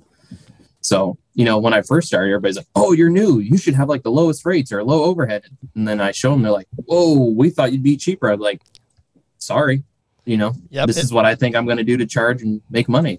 As soon as you set that precedent, then you get walked all over. So you got to set that precedent pretty high. You got to raise the bar high, no doubt about it. But you gotta follow through, obviously. Well, of course, yeah, exactly. Yeah, and you got to answer your phone, and you got to be responsiveness is a giant element. It's amazing. It is amazing how much people appreciate responsiveness. It's crazy. Yeah. And I don't know what the deal is. I mean, maybe it's just everybody's so busy. But even if I get a call for a survey I know I'm not going to be able to do, I will still respond. Well, just think about you as a consumer for anything else. Yeah. You call for something. Yep. You want someone to respond. Mm-hmm. Yep. And I'll be like, you know what? I can't help you on this one, but I'd like to recommend blah, blah, blah, blah, blah. There you go. Keep me in mind for the next one. Call Will Wing. Yep. Opposed to just well, I tried Will. He's booked like 4 months out. Something like that. So let me ask Will and Nolan something. At what point do you, how do you know when you're at the point that you want to hire somebody full time? Well, you can go first. Yeah, Will, go first. I don't want to be the guinea pig. Honestly, I just like to find the right individual that has the right circumstances to where I could help them, just show them, what there is out there, and here's the tools to do it, and let me kind of show you show you how to do it. But like a new career path. You're looking to grow. Well, I mean, honestly, look at it. You talk about all the survey programs and the students coming out of there. Well, honestly, most of those are middle aged. They've already worked in the field and they want to get licensed for the state that they're in, so they've gone back to school. So it's a weird dynamic of people that are coming out because some of them have 10 years of experience, as a hub pounder, and then they went to school and now they're coming out with 3D scan experience, but really it's just at school, so you kind of have to filter that out. But if you've at the end of the day, it's finding somebody that really has the drive and the interest and that wants to to pursue it, because all of us, you've showed somebody and they just don't quite get it, Yeah. but so like if you found the right person, are you in a position to bring out a full-time employee? Oh yeah, definitely. If you found the right person. I've done all the background, I've got the insurance ready. I've got the paycheck, I've got everything in the background is ready. It's just finding that diamond in the rough. Like I said, you want to clone yourself, right? You just, no doubt. Just, find somebody that can they don't have to be perfect, but just somebody that you can, meet your criteria, polish the edges and just lead them in the right direction, because all of us have seen the light at the end of the tunnel. But if you can just take somebody else and point them in that direction and show them, I mean, who wouldn't, right? Like, you get paid to go off-roading. When I was a kid, I was like, if I could just find something I could just get paid to go off-roading, I'd be happy for the rest of my life. And now you're doing it. Here we are. Yeah. Yeah, right. Well, a little bit more involved, but a lot of these people that are coming out of school and have jobs or have had careers before, they're too expensive. They priced themselves out of your business. Exactly. So, finding that person that's just, and that's our struggle in the trade. It's just For sure. finding them and then keeping them there because the retention part, we know, huge. Yep. At first it's not the greatest monetary gain. If I was there, I was surveying, I was working every day in the summer. So were my buddies, but they were in the electrical union, and they were making like $10 more an hour than I was. Yeah. We were living in the same house, waking up at 5, going to work, sweating every day. Yep. And they were on this path, and I'm just like, well, I gotta work for this guy for 4 more years, and then I can do my own thing. Like, there wasn't really like a set path for it, and so I think you're just gonna, you gotta filter out those guys that are girls, right? Yeah, for sure. Yeah, we've had some awesome ones, and It's called people. right? Yeah. It's called So Nolan, how long is it before your wife says you need to hire somebody? Well, January 3rd is the official start date for my second employee. You have a full-time employee coming on. Awesome. Yeah, your wife, right? It's not related It's actually to not you. my wife. Or, No. Good. She gets paid under the books. Come on. Good call. No, I mean, for me, at first it's like, can I do this? The first test is, can I really do this? It's a big step, So, huge step. the first few months are, you're going to struggle, or I had a really good start. I had a lot of recommendations. I had good networking, and then, kind of came to a halt for a second because I didn't have my website up. I didn't have anything ready to go. I wasn't doing marketing. I was just living off a recommendation. So I was like, if I'm going to do this, I'm going to do it my way. I need to build my brand. So then, I get a foundation, I get steady income, I get those good clients. I have, just random clients that trickle in, but I have to have that foundation. So for me, it was just proving that I could do it. And then it got to the point where I don't want to stay up all night. I don't want to pull all-nighters. I don't want to work every weekend. I don't want to, I want to stop working every day that ends with Y, So it got to the point where, can I justify, you can always justify hiring somebody, but, just making sure I have the income, treating myself like an employee, like Michael said. But I've probably been ready for a while, but, timing's everything, finding the perfect person. You're never going to find necessarily the perfect person, but you want to find someone that you can trust more than anything, especially as a small business owner. It's just when you're the one doing everything and you're going to start passing that on to somebody else, it's nerve-wracking because, I'm hiring a guy with 0 experience in surveying, but I can trust him. I know who he is. I know his background.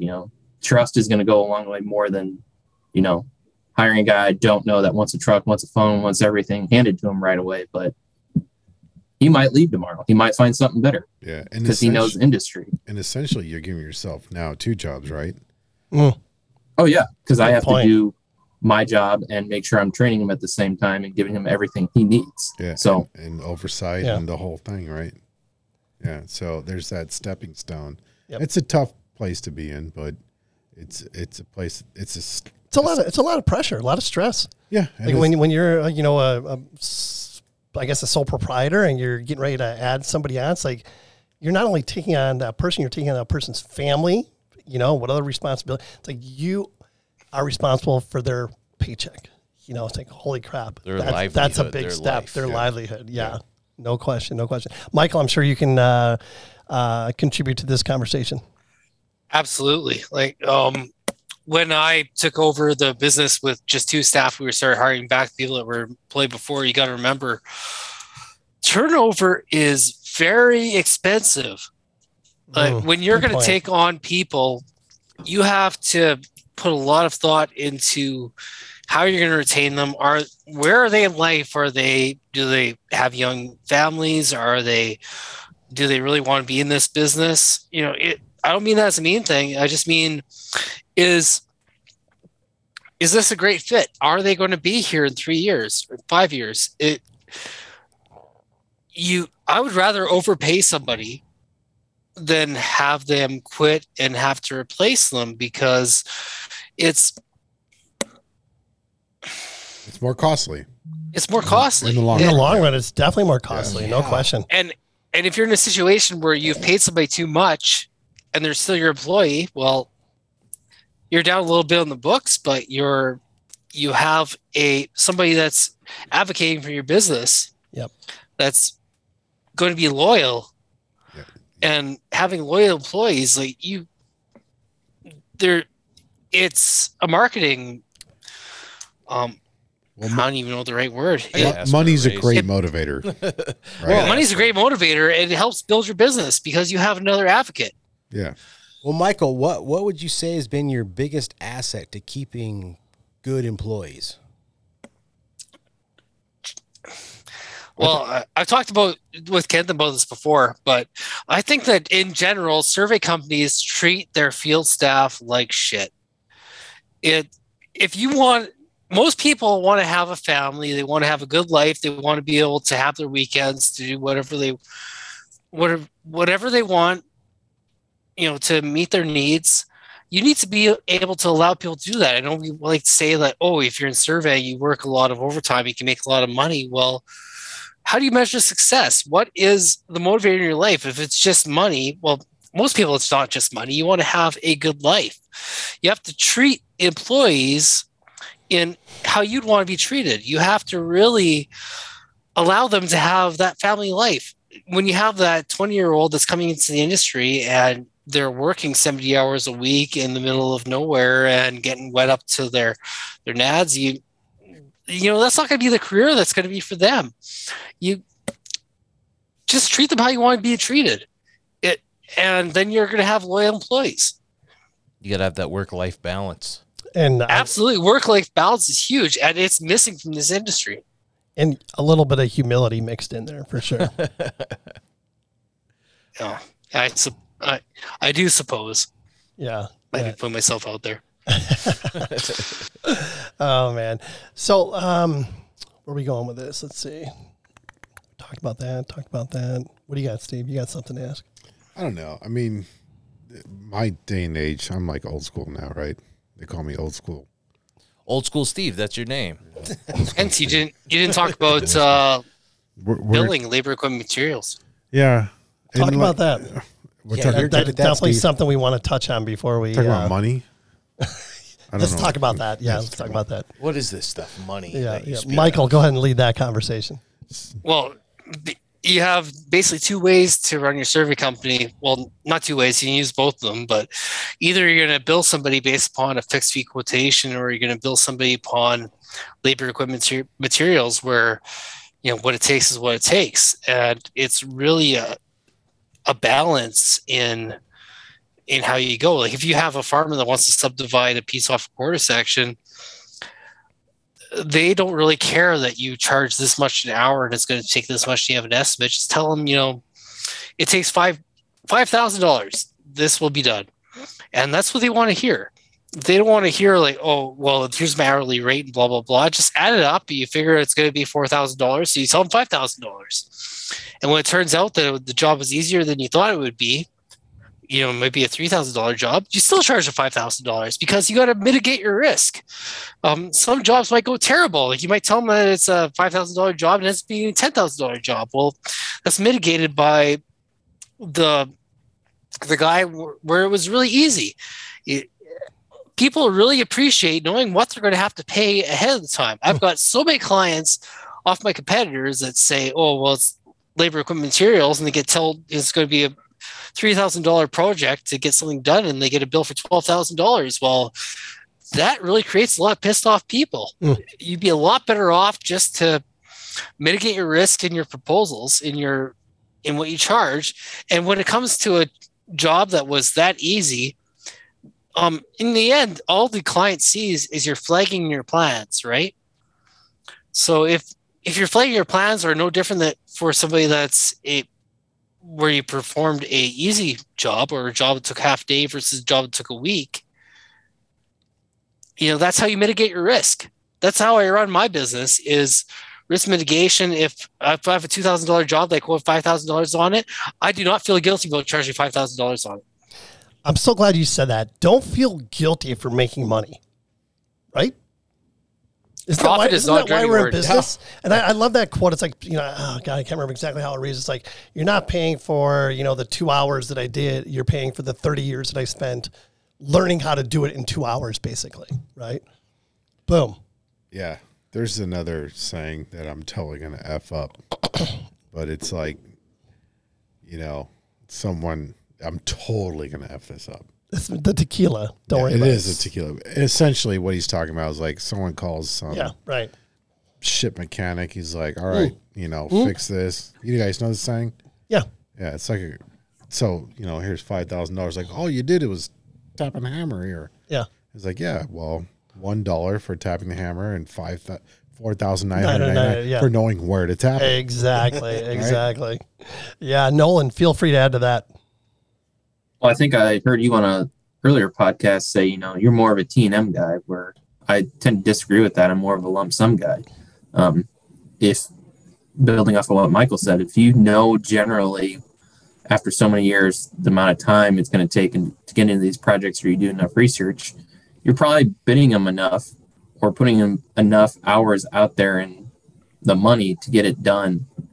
And, if you do a T&M, you're just going to get whatever you put into it. If I bid a job for $5,000 and, it takes me $3,000 to do it, heck yeah, I just made $2,000. Like that. If I didn't do that, I'm $2,000 shorter than what I would have got. So, yeah. I'm a big T&M guy on the construction staking side of things, not on the legal side, like boundary alto topo, lump sum on that stuff. But construction staking, if you want to pay me T&M for that stuff all day long. Oh, yeah. At my billing rate, you like to restake things 5 times, don't you? I don't like to, but I want to get paid to do it. I like Nolan here. I should have a call with Nolan later, but I would offer that in general, if you're going to go more of the TMN route than the fixed fee route, like I go the fixed fee route, I raise it for the amount of risk, but I'm going to lose some projects. But those projects that I lose are going to be the lower margin end of the deal. So I'm okay with that. Then I have more time to do higher margin projects. And in the end, I have happier clients and I make more money. Agree 100%. Will, what do you got to say about that? Man. And what is most of your work, it's just lump sum or how? I would imagine. You don't do a lot of construction staking, right? But isn't your lump sum projection based on T&M? You got it. In theory, it is. So then, in theory, it is. It has to be. Yeah. How else would you come up with your lump sum? You got to be this is your the time problem materials. When you do boundary surveying, it starts out as a boundary, okay? Yeah, you need a boundary, and most of the clients, they don't know what they need. You have to educate them, okay? What are you doing? Are you building a house? Are you separating out? You got 10 acres. You want to I need a survey. Yeah, exactly. So first hour and a half is deciphering what they really need, what they want, where they're at, Are you in Apache Junction or are you in Scottsdale? Like, what are we talking about here? Platted lot, eloquent lot. What do we got going on? So you've got all that going on. And then, it's literally like a 2-hour conversation before you figure out what they want and how much they're willing to pay before, you move forward. And so it's hard to decipher your customers over the phone like that, because you don't know who you're talking to. You could be talking to, whoever, a guy that retired last week or a guy that's, So what are the kind of questions you guys are asking to get that information? To know, am I going to approach this with as a time and materials or lump sum? Location. First thing I ask, where are you located? What about you, Michael? Well, I already know some of that because if it's a farmer that wants to subdivide off a pivot corner for their kid, it's going to be more of a lump sum, some type of project, because they don't like dealing with lawyers and engineers that say this is my rates and I'm going to charge you whatever I want. That you really want to just give them that security. Like, landowners really appreciate knowing how much this is going to cost to get to the end, and they will never argue with it. When it comes to engineers, or a lot of work I do is irrigation, so irrigation districts, the more sophisticated clients, I'd say, they will appreciate the value of professional service. They deal with lawyers and engineers all the time, and you just have to put yourself on that same level. And tell them I'm going to get you the end product at the best price that is available. And it's because of my expertise. You're selling your expertise. It comes back to, are you trying to be the cheapest, or are you trying to add value to the situation? I am the expert. You're paying for my expertise. I'm going to make your life easy. And I am the best. You're trying to, you don't say it, but you try to portray, I am the best investment for your particular problem, and I'm going to help you solve your problem. Are these conversations that you're having after your proposal, or is this before? No. You have to have this conversation before, during the proposal. You have to have the please, for the love of God, have a signed contract. Yes. I was just going to circle back because, that's what I do. I pretty much say in my contract, this is the agreed upon lump sum price, but, if it turns out like you're doing a boundary survey, but now they need a subdivision plat because the county's requiring it because they're going to subdivide off, and they've already done 2 or 3 sell-offs, and now they need to do a subdivision plat. If you don't tell me that up front, I'm going to charge you for what you asked. You're going to sign saying this is what we agreed upon, and then I'm going to have a clause in there that says if you need additional work done, either A, we're going to, come back and renegotiate to a new contract for our new project, or we're going to agree upon a T&M rate at that point. Yeah. So a reasonable client will know about scope creep. They'll recognize scope creep, right? If you have an agreement, you have a signed contract on something, and then it completely changes, you say, whoa, this has completely changed. This is now what the price is going to be. You have to account for scope creep. And that's getting out of the small business side of things into the big business side of things. But my competitor, when I'm competing against these survey companies that have 500 staff, honestly, that's how they make money. They say, oh, we'll do things for this low of money. Oh, as soon as something changes, we're going to have a change of scope. We're going to have a scope creep. We need a new contract. That's the dirty way that they make money. And, nobody likes to do that, but you in small business, you got to run on the same principles. If you say this is going to be $4,000 to get your subdivision done, and then something comes in like, oh, well, you need soil testing, or you need there's some condition that makes this more expensive. Well, that was unforeseen. Let's back up. Here's where we are now. This is how much money you've spent. This is how much money it's going to take to get you to the end goal. That's not bad business practice. That's being a professional. Yeah, and that brings up a whole other conversation on collections and a small business because please, for the love of God, have a signed contract. Well, it doesn't matter. It doesn't matter until that shit is in your bank account. It doesn't matter. It doesn't matter. We all. That's why you get the attorney. So you have a good attorney and good accountant. Or the retainer is even better. Right. Yep. It is. But the retainer, no doubt about it. And I'm assuming that all you guys, you have a signed contract for all the work that you do. Oh yeah, definitely. You have to. I wouldn't say it. But you there's come back deviations. You know what I mean? Like, I have a signed contract for a topo and a boundary, but hey, when I was doing the topo, I saw one of your or one of your building corners that was hanging off the edge. Yeah. I want to know about that. Oh, guess what? You just inherited a new project. Right. And good point. I mean, but it depends on the type of project too, right? So like on the public projects, it's even worse. Let me ask you guys something. This might. If you identify a problem in an engineered plan, you're gonna you know how it's gonna go. Let me ask you a question that might be deemed controversial. I don't know, but so like Will and Nolan, you have.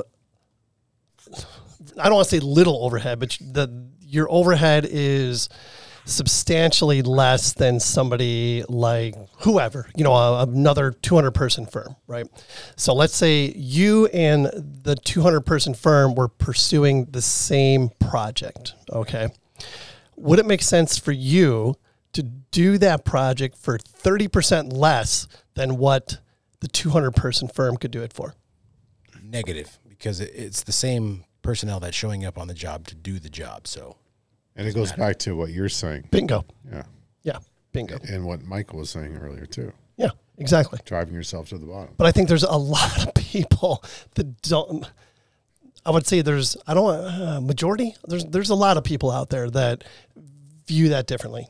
There's like, hey, I've got you're bidding this survey for $3,000. I can do it for $1,700. So therefore, my bid's going to be $1,700. But you're leaving X amount of dollars on the table that just doesn't make freaking sense. On the other hand, if you're going and you're shopping the most or more expensive folks for a service, a product, yep, and you are able to provide the same value and service at a less price that is still satisfactory to you, and it ends up being less than that, why wouldn't you do that? I don't know. So many projects are government, though. Like, obviously, I'm in Canada, you're in the US. When it comes to government, it's always going to be the lowest price. And the people in the government might know that you're the better choice and that it's a terrible idea. It's a complete mistake to go with the lower price. But they have no power to not take the lowest price. They have to.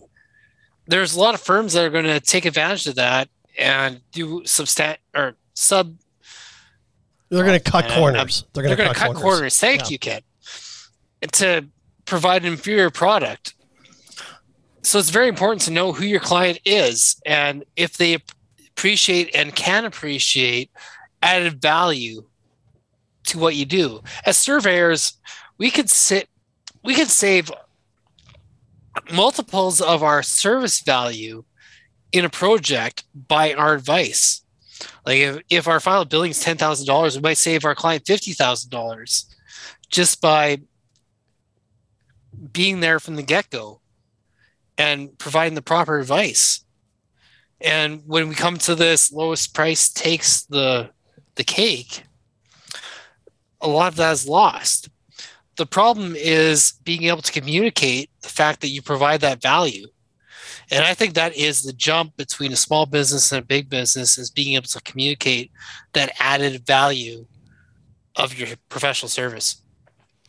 Absolutely. No question. The whole added value thing, that makes all the difference in the world. What say you, Nolan? Well, I think it comes down to, knowing your client or what you're bidding on. If I don't have that many clients that I'm going to see a bidders list, or, even if I do see that bidders list and I see certain names on it, I'm not going to spend as much time diving into it because I already know, they're half the price as me because they're not charging enough in their rates. Yep. And it's not going to be worth my time to even put a good solid number together. It's sad to say that, but you see those clients. You gave the example of, I'm a small business guy, but I know some 200 firm is going to bid the project as well. Why can't I up my price then? I'm not trying to undercut that business just because I know I might have a smaller overhead or multiplier, but I had one boss tell me, what do you think the project's going to go for, when I was in SIT? And I already knew, when we would see those lists, what it would go for. And it's like, do you really want the job that bad? Do you really want to not make as much? Those are the decisions you have to make as a business owner. How bad do you want the job, basically? Yeah. Are you buying the work?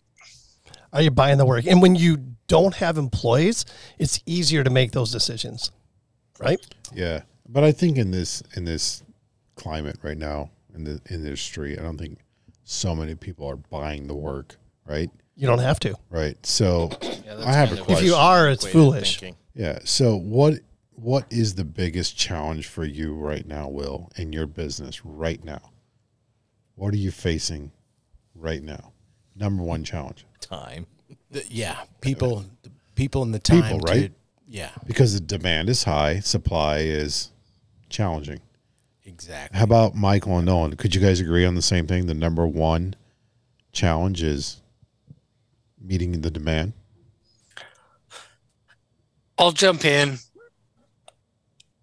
Yes, as an industry, if I talk to surveyors in my jurisdiction, then they say they're so busy they can't take off enough work. They're overwhelmed.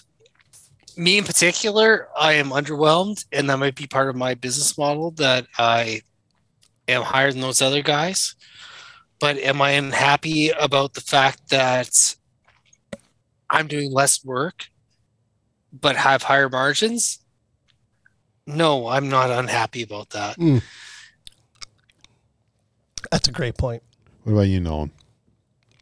I think it's kind of almost client driven, and also as myself trying to grow, because I think everybody's facing time. I mean, everybody wants it done tomorrow, can't get it. If there's so much work out there and there's a shortage, you just have a backlog, and you just create a backlog and a backlog. But I'm trying to grow my business, and I'm in a part of the state where historically people are cheap. So I mean, I sent this to Ken. I mean, do you want it fast? Do you want it cheap? Or do you want it on time? But guess what? You only got to pick two. I'm never going to be the cheapest. I just know that. So, my driven focus is time and time and the other one. Time and added value. There you go. So, and then it also, I would assume it would depend upon the type of projects that, who's calling you, who's hitting you up for work. Is this qualifications based type projects, or is this just hard bid type stuff? Right. Yep. Is it cold calling? Is it, Mr. Joe, Mrs. Joe, or is it company XYZ, or is it the state of X, right? Oh, for sure. For sure. And I think, Nolan, in your case, I mean, you started a business at a really great time. I know a lot of people, Trent Keenan, for example, that started his company like in 2008, like when the market crashed. That's kind of when he started his business. Talk about a risk. Holy crap. Yeah. Right now the market is what it is. Here in Arizona, for example, I mean, development is like an all-time high. More people are moving to Arizona than ever. I mean, it's a great time to be in the survey business. There's no doubt. So, Nolan, kudos to you for, taking that leap at the right time. And the private and public side obviously kind of work side by side, but you want to just make sure you're diversified, make sure you have a little bit of both. Yep. When one drops, you got the other to go. Yep. No doubt about it. Listen, we could talk about this for a month. We've hit on a lot of points this evening, and thank you first and foremost for all you guys being here. We can have this conversation. I love these type conversations where we literally just have conversations about stuff, just open dialogue, and everybody just chimes in. So hopefully we can do this again sometime. Absolutely. Yep. I'd love to. Yes. For sure. Round two. Absolutely. No question. So is there anything else that you guys want to add to it before we get out of here? Michael, I'm going to let you go first. Oh, wow. I guess the one point I want to make, if anything, is in small business, networking is key, whether it's to other people in your industry or to people that would hire you. Go out to every event where you can meet somebody. Go out there, shake hands. I know COVID protocol in recent days has been hard, but it's all about relationships. Nolan hit it right on the head. If you have a relationship with somebody, you can get work, you can talk to them, you can deal with any adversity that you have. Just go out, network, make relationships. That is key in small business. Yeah, no question. Well said. Yeah, and we talked about it before. It's like when you're in part of a large business, it makes perfect sense for you to have relationships with the medium size and the small business people. And when you're in a small business, it makes perfect sense for you to build relationships with those medium sized guys and those large sized guys. It's mutually beneficial. Right. No question. Nolan, what do you guys? Is there anything that you want to get out there before we get out of here? The only thing I would probably add is, you said I started my business at the right time. I've always been looking to start my business, though. I will add, and it's not trying to deter people away, but starting a business isn't for everybody. You have to have a mean backbone, and you got to be willing to put in the time. I mean, it is not a 40-hour job. Your phone is always on. Not everybody's going to call you at 2 a.m, but I mean, maybe it will, but we won't talk about that anymore. But you can't be working weekends, or you got to be ready depending on what clients you're serving, or what you're doing, whether it's just for 5 minutes on a Saturday or 2 minutes on a Sunday. You are a business owner 24/7. There's no, oh, I'm just going to sit back, relax, and just let everybody do it. You know, maybe some people are, but I don't know. As a small business owner, you got to be ready to go 24/7. But would you agree it's also important for you to take time for yourself? Oh, yes, of Right. course. And I'm not trying to say, you know, if you're a small business owner, you are working every day, every minute, every second. But it's a work balance thing at that point. It's in the work balancing. I'm glad you said that. That's exactly what I'm talking about, because I know how this can go. I've been doing this long enough to know that when you're fully vested in this and you're spending every waking hour on business-related activities, your personal life can suffer. And it's important to make note that you need to be careful of that, of your business, like taking control of your life in general. But before Will goes, in my perception is like when you have someone like Will, who it's not work because he loves what he does. Yeah. And that's the key to everything. And I'm still searching for that, loving what I do when it's not work anymore. And he's got his kids involved. You know, everybody's involved. It's actually like a lifestyle. It's not even even work at this point. Sure. And I think Will has a lot to teach in that regard. Will, we want to talk about that a little bit? Oh, shit, man. I mean, like I said, it just, you know, if you love what you do, you never work a day in your life, you know, and well said. There's a lot of kids out there that like running around in the mountains and looking for stuff and hiking around, and you know, that's the hardest part about being a business owner for me, is separating the love for it, because I absolutely love surveying. And so it's hard. Good point. You know, like I get jobs that maybe I wouldn't do, but God, that's a fucking awesome area. And I really wanted to go check that shit out. So yeah, I'm going to do that job. You know what I mean? And the monetary value, it's like, yeah, as long as I, you know, I'm not trying to get rich here, but it's a different dynamic. I want to get up there. I've always wanted to get up there and work in that area. And God, now I'm going to get paid to ride my quad up there all day long and go dig around and look for this shit that I've always wanted to check out, you know, like it's awesome. Like, and so that's the hard part for me as a business owner, is separating that. I mean, he's like, oh yeah, I can make more money doing this. I know, but it is. And I wish I could just show more people. So that's why I want to show more people how awesome our trade is. Yeah. And you know, get off your phone, get out of there, come on, let's go. Let me show you some really cool stuff that, you know, if you just had someone open that door. And I think we get so busy in our day-to-day and our business and all this stuff that we don't look Can you just call it a trade? Oh, it's a profession. It's okay. Yeah. Oh, do we don't have to? Take a break. We don't have time for that conversation. Yeah. But you know what? We are going to have an entire episode on that, because I've talked to some people over the course of the last week, like from different parts of the world, about trade versus profession. And it's so interesting, the different perspectives that are out there. So we'll have an episode about There's that. no other profession that you can go to the hotel bar and show someone your laptop and instantly they're all just hooked. You can have 10 people going, wait, Nolan. what? This is how I'll see you guys in a little bit. See ya. laid out. This is like so I totally survey get it. dork. I mean, yeah, no, Nolan's gonna that's hit awesome. that hotel bar. Go ahead, Michael. What was that? I was just gonna say Nolan's gonna hit that hotel bar. Don't forget your laptop. bring your laptop. I think There's he some bought, survey porn. Let's watch. yeah, I think he bought a bottle of cheap peanut butter whiskey, so he'll be okay.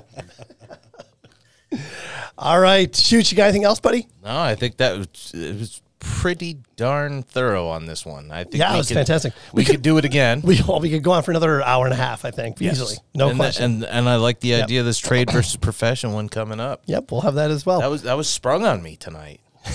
A lot of things were sprung on you tonight. Oops. Oh man, thanks everybody. You guys were awesome. Thanks for being here.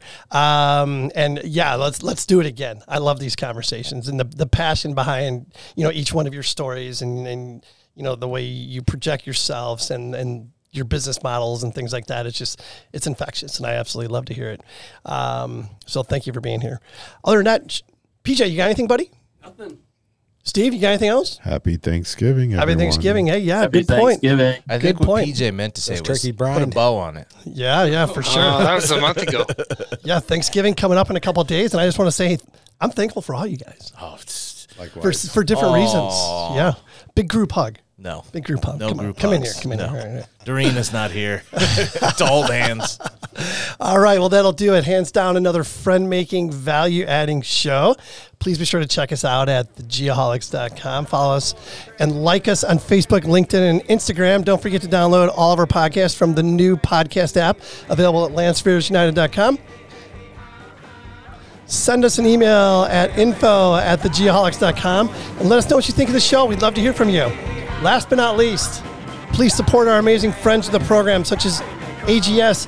Every chance you get, be sure to mention you're a Geoholic for the VIP experience. Pay it forward.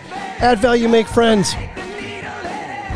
As Dwight would say, before you do something stupid, think to yourself, would an idiot do that? And if the answer is yes, don't do it. J. Roddy Walston in the business. Don't break the needle. Until next time, everybody, be safe and healthy. Happy Thanksgiving.